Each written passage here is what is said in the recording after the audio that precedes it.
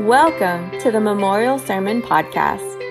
It's our hope that this message would encourage you in your walk with God and drive you closer to Jesus.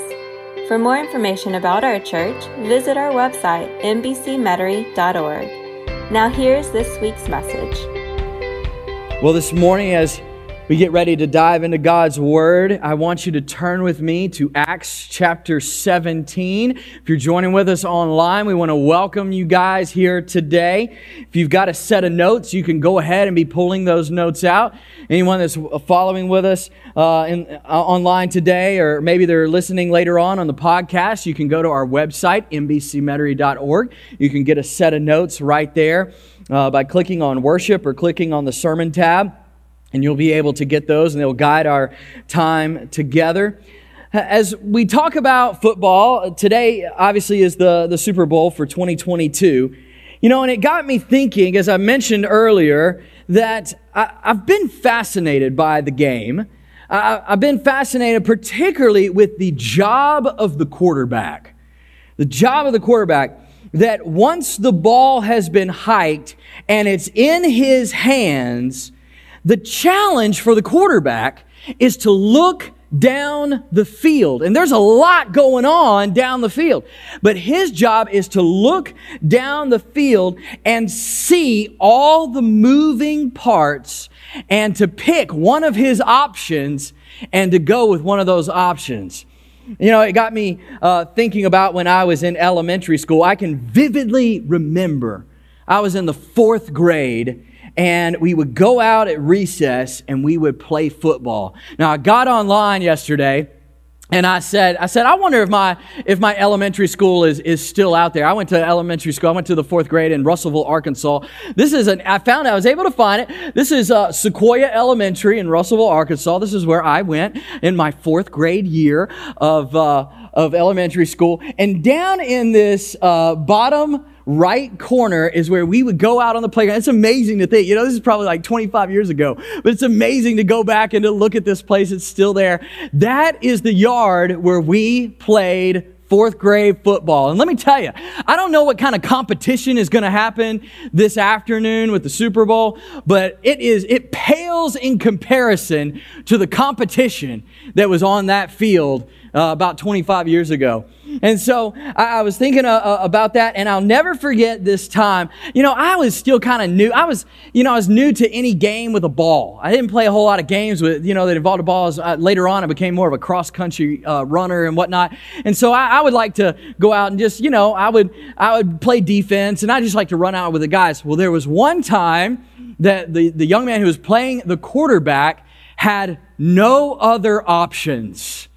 And I was it. And I can vividly remember, I can still see his face to this day. You have some of those memories in your mind that you can still see if you go back 25 years ago. I can still see him. I couldn't hear it because of all the commotion going on, but I can still see his mouth moving, going, "You better catch this." I can still see it.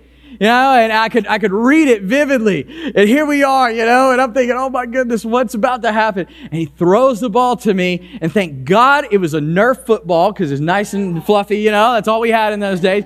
Flew through that Nerf football, and I caught it. I was so proud. And immediately someone did 2-hand touch, and I was down right there. But I had that opportunity to move the ball that day. He was looking down the field for all his different options, and he got stuck with me that day.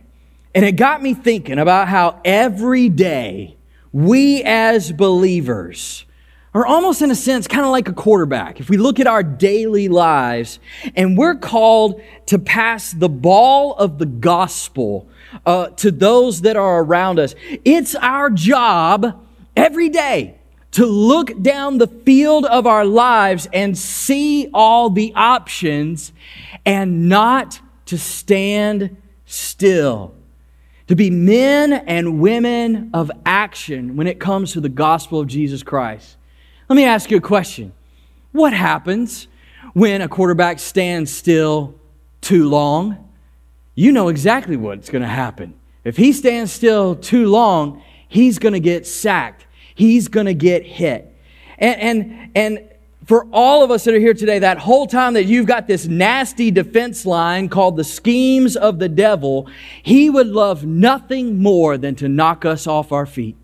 And I think a lot of times that we are open to his schemes because we're not moving, because we're not taking the ball of the gospel that has been hiked to us, and we're not moving, and we're not passing, we're not looking down the field. We're just standing there, and we wonder why we get hit time and time again. There's something about movement. There's something about even sharing the gospel that will take you deeper in your walk with Jesus.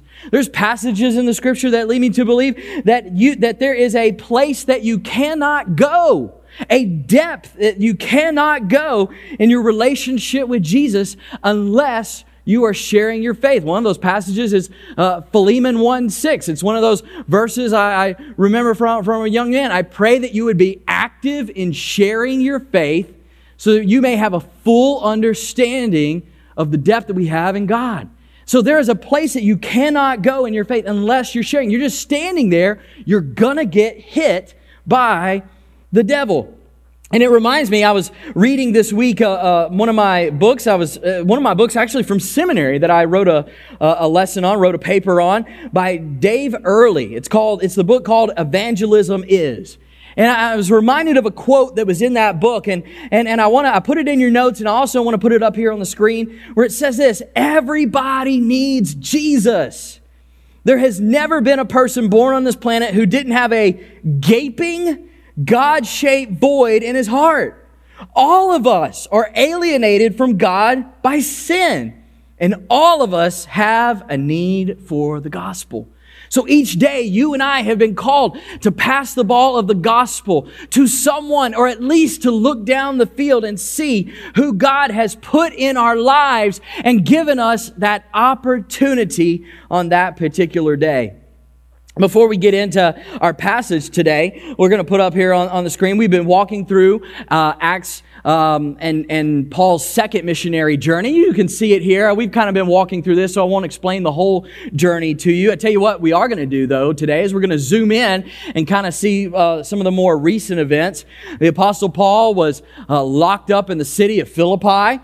He came down into Berea, came down to Thessalonica. We talked about that a couple weeks ago. And then he was thrown out of Thessalonica after many people came to know Christ. And then he went into Berea, as we saw last week. The Bereans gave him a noble reception, and they were eager to learn the Word. They examined the Scriptures daily to see what Paul had to say, to see if it was true. But then, lo and behold, some of the Jews came down from Thessalonica, and they stirred up everybody, and Paul once again had to leave that city. And I'm led to believe that this was probably a pretty serious time, because he didn't just go 40 miles from like Thessalonica to Berea.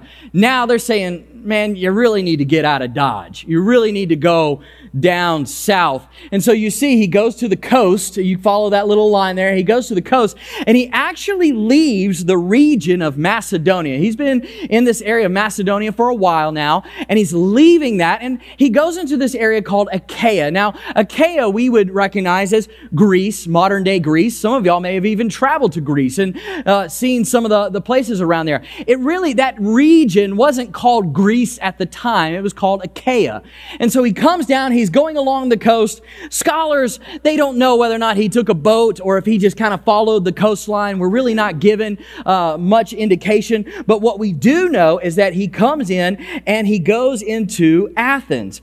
And so we can see in Acts chapter 17, verse 14, we'll put it up here on the screen just so you can kind of follow along. Acts 17, verse 14, it says, "Then the brothers and sisters immediately," look at this, "sent Paul away to go to the coast." We saw that on our map. "But Silas and Timothy stayed there." So they're going to stay in that region of Macedonia. They're going to continue to minister. In verse 15, it says, "Those who escorted Paul brought him," look at this, "as far as Athens.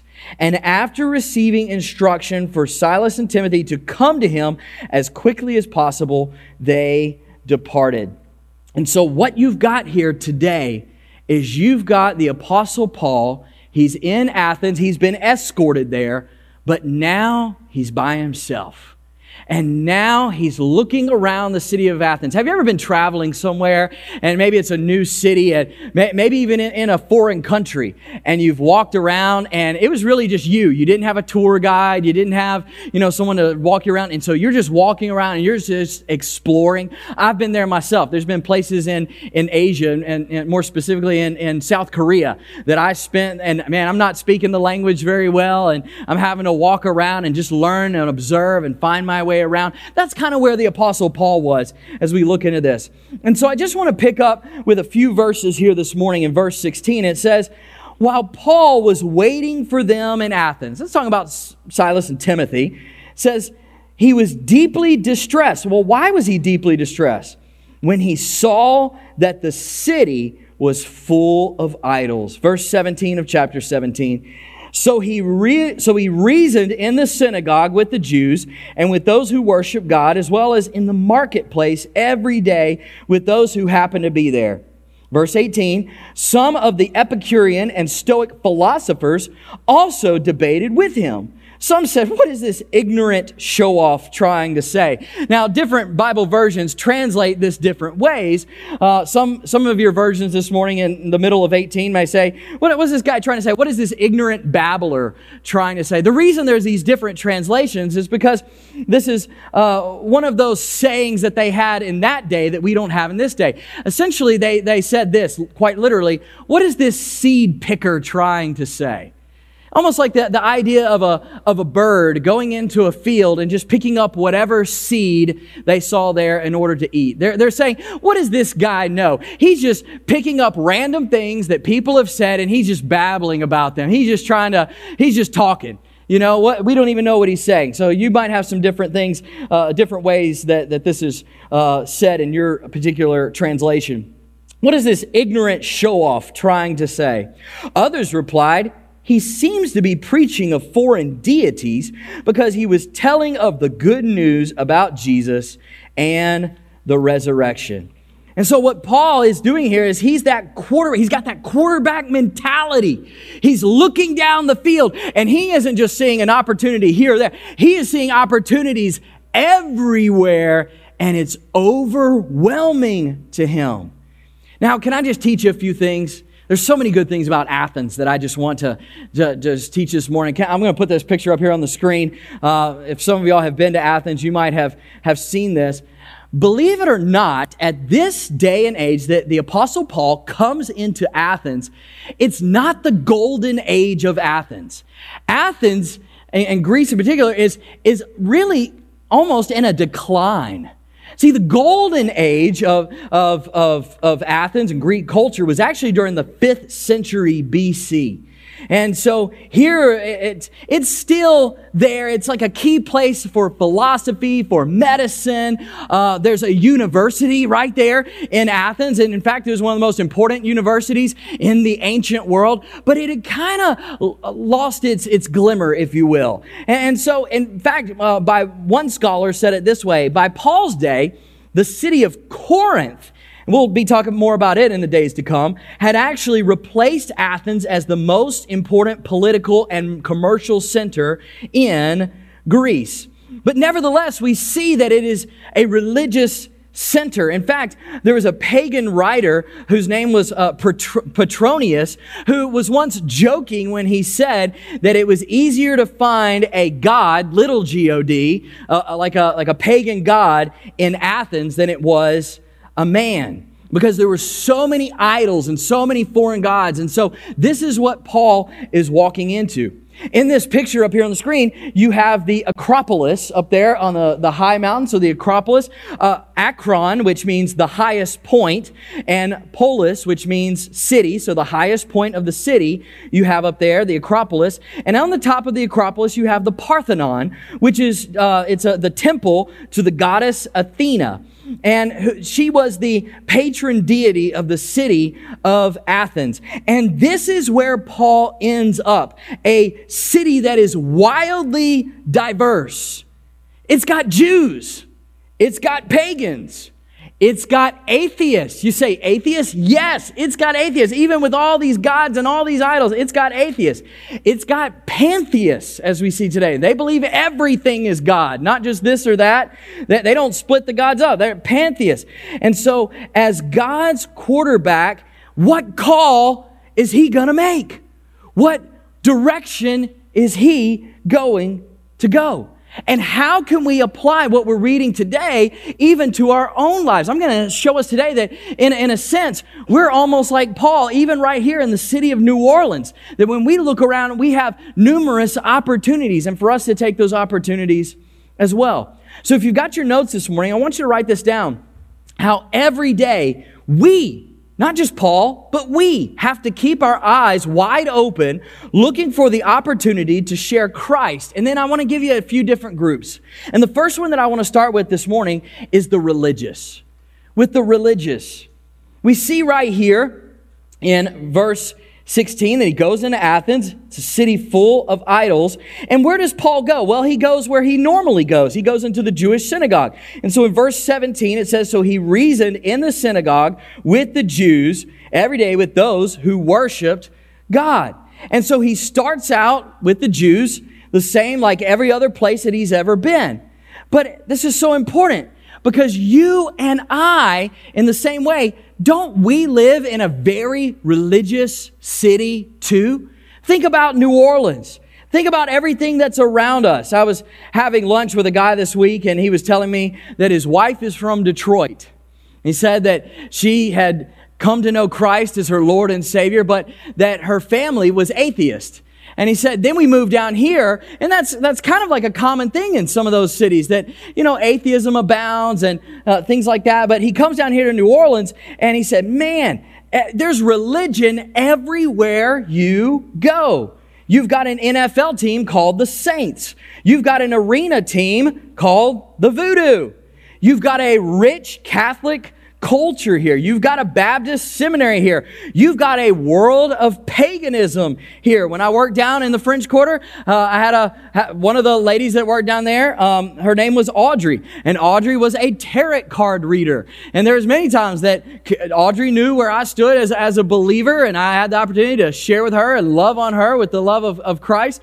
But nevertheless, she was a tarot card reader. I mean, everywhere you go, there is religion, even in our city. And so Apostle Paul stood in the same way that you and I do and understands this one point. Religion does not get you to heaven. Religion doesn't get you to heaven. And let's just go back to the Jews that he was talking to. The Jews were very devout. They were praying, they were fasting, they were keeping the Sabbath, they were keeping the 10 Commandments. But this wasn't going to save their souls because they didn't have a personal relationship with Jesus. And it's the same way with you and I.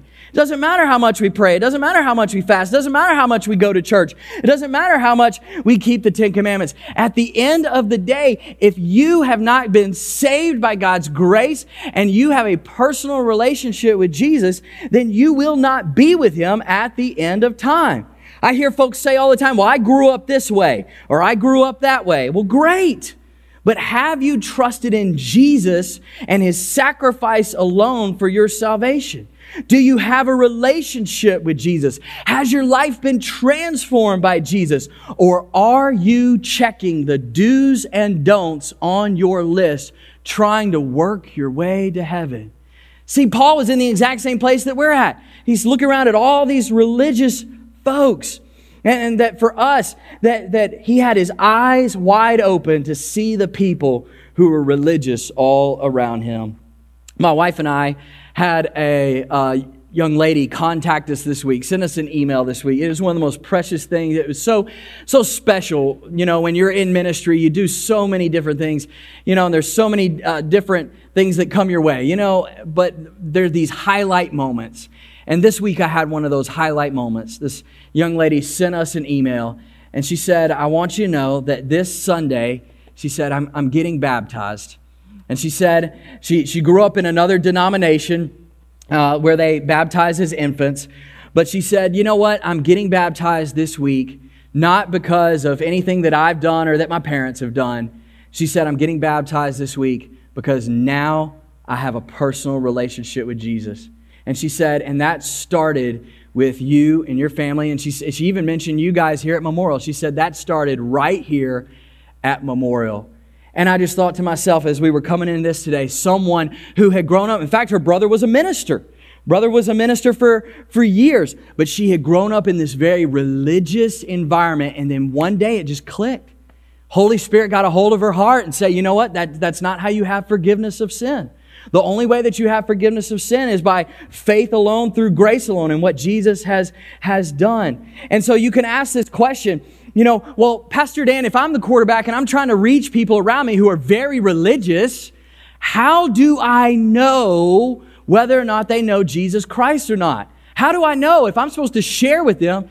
I'm so glad you asked that question, because if you can get them to tell you their testimony or lack thereof, then you will know.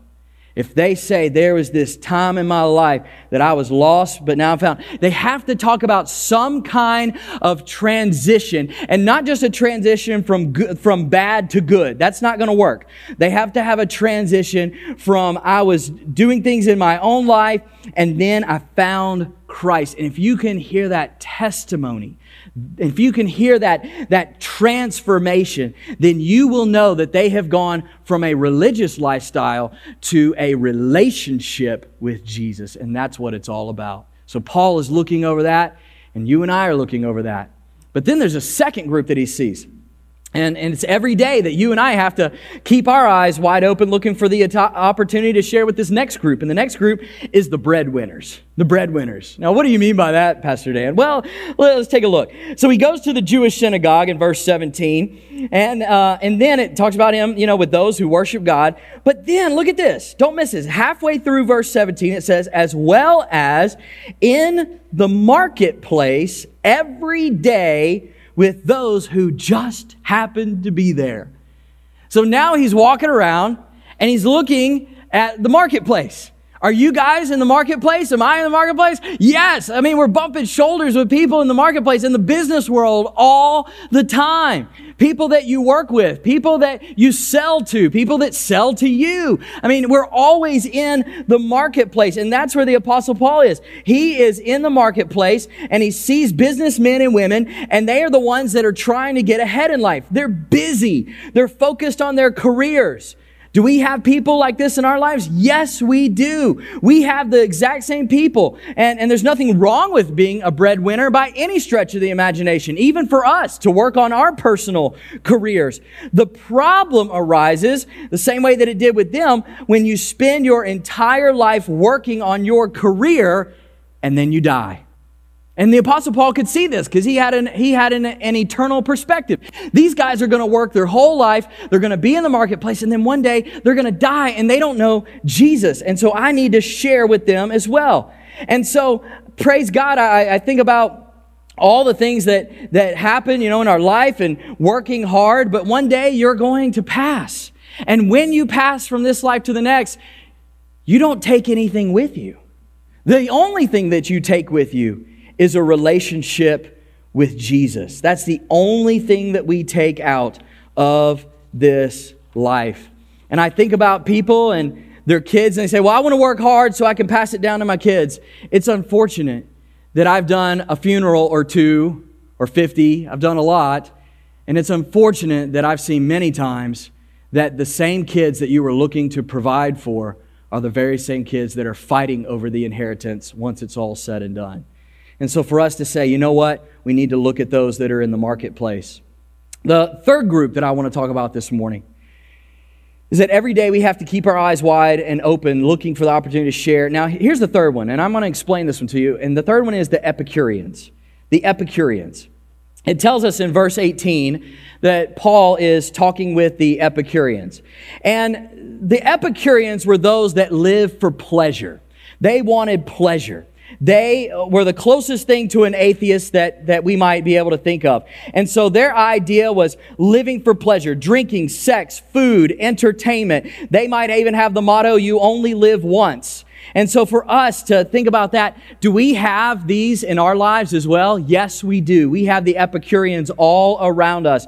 People that live this way all around us. And he's reaching out to them. He's connecting with them because he recognized that there is a God-sized hole even in their lives. They followed the philosophical beliefs of Epicurus. He was a philosopher, kind of like Aristotle or Plato back in that day. And essentially, he was telling them to live in such a way that you only live once. So you might as well live your life however you want, do whatever you want, because one day you're going to die. And so they live for pleasure. And you and I have the opportunity to look around us and the people that are in our life as well and say, you know what? You can live for pleasure, but at the end of the day, it won't fill you up. Who is in your life? Who's in your life that's an Epicurean? Who's in your life that lives for pleasure? How can you share to them? And I'll tell you this, the people that live this Epicurus or hedonistic lifestyle, they're drawn to stability. When I've noticed these people in my own life that lived a hedonistic lifestyle and they're just living for themselves, you can almost look at them and tell because their body has taken a toll. Over time, maybe they've got the wrinkles. Maybe they look older in age because they're just saying, I'm just going to live however I want. And their body has taken the toll. But here's what I have found in all my years of ministry, and I want to share it with you, is that many times they will see the stability in your life that is brought by having a relationship with Jesus. Even when your circumstances are all over the place, they will look at your life and they'll say, I want that. Because even though they're living for pleasure, drinking, food, sex, all of those things, that they'll say, what do you have that I don't? And we live in this day and age. Mardi Gras is right around the corner. And man, that's kind of what Mardi Gras is all about, is about this Epicurean belief. They were atheists. I'm going to die. I'm going to pass away. I might as well live life up to the fullest right now. And it's our job to be in their midst and to share Jesus with them. And to say, you know what? Every one of those things, the party lifestyle, the reason I can connect with the Epicureans is because I live the party lifestyle. I know what it's like to live for pleasure. And you know what? Here's the deal. The party always ends. Always ends. But a relationship with Jesus is enduring. It never ends. I can be going through the hardest circumstances of my life, but I've still got Jesus. I've still got the comfort of knowing Him. I've still got Him providing for me. And they are drawn to that. So you've got the Epicureans. And then every day we have to keep our eyes wide open looking for the opportunity to share with this other group, the Stoics. The Stoics. So in your notes, you might put out by the Epicureans, you might put pleasure seekers. And then next to the Stoics, you might actually write in your notes, they believed in self-mastery. So they were the opposite. They followed the teachings of a philosopher named Zeno. And that's what the Apostle Paul talks about. So he's talking to the Epicureans, he's talking to the Stoics in verse 18. And this is what one scholar said. He said that they were pantheists and their emphasis was on personal discipline and self-control. They rejected the idolatry and pagan worship. So they're rejecting all of these idols that are around them. And they saw self-mastery as the greatest virtue. They believe in self-mastery and being indifferent to both pleasure and pain, reaching the place where one almost feels nothing. And they put things like wisdom and they put things like philosophy up on a pedestal. If you've ever seen the movie Gladiator, you might remember that the emperor at that time was Marcus Aurelius. Marcus Aurelius was a real person in history who had many Stoic writings. And so he had all these different Stoic writings about living a disciplined life, living a life that is orderly. And the primary goal is logic and wisdom. They're thinkers. So let me ask you this, as we look down the football field of our lives, do you have thinkers in your life? Do you have people that, they might just not be pleasure seekers, but man, they're deep. They're in thought. They don't know Jesus, but they are thinkers. Do you have people like this in your life? I've got people in my life all the time, and they're deep, and they, they're always thinking about different things, and they're almost like a philosopher even in our day and age. And you're like, man, how did you get this way? Where they're always thinking of different things. And here's the thing, a stoic in our day and age might look very stable. If you look at their life, you go, man, they got it together. Why? Because they're orderly. They're not given away to flamboyant emotions, okay? Their emotions don't control them. And so you might actually look at someone in your life and say, you know what? That person, they've got it all together. When in the reality is, even though they're a deep thinker, even though they're highly disciplined, they don't know Jesus.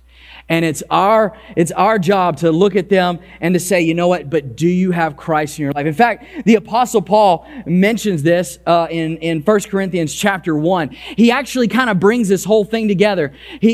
I really think that he's thinking about Athens, and he's thinking about the Epicureans, and he's thinking about the Stoics. Can we put this one up on the screen? 1 Corinthians chapter 1, verses 22 and 23.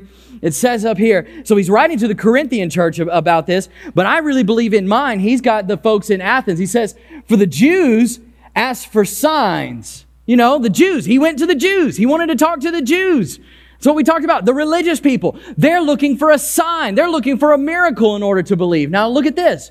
Greeks seek wisdom. That is a perfect description of the Stoics that it's talking about right here. But here's what messes them all up. Religious, pleasure seekers, wisdom seekers, this is what messes them all up. But we preach Christ crucified. Stumbling block to the Jews and foolishness to the Gentiles. You say, Pastor Dan, how do I pass the ball to these four groups in my life? You simply teach Christ crucified. How do you do that? Share your story. Share your story. Share what Christ and Him crucified has done in your life.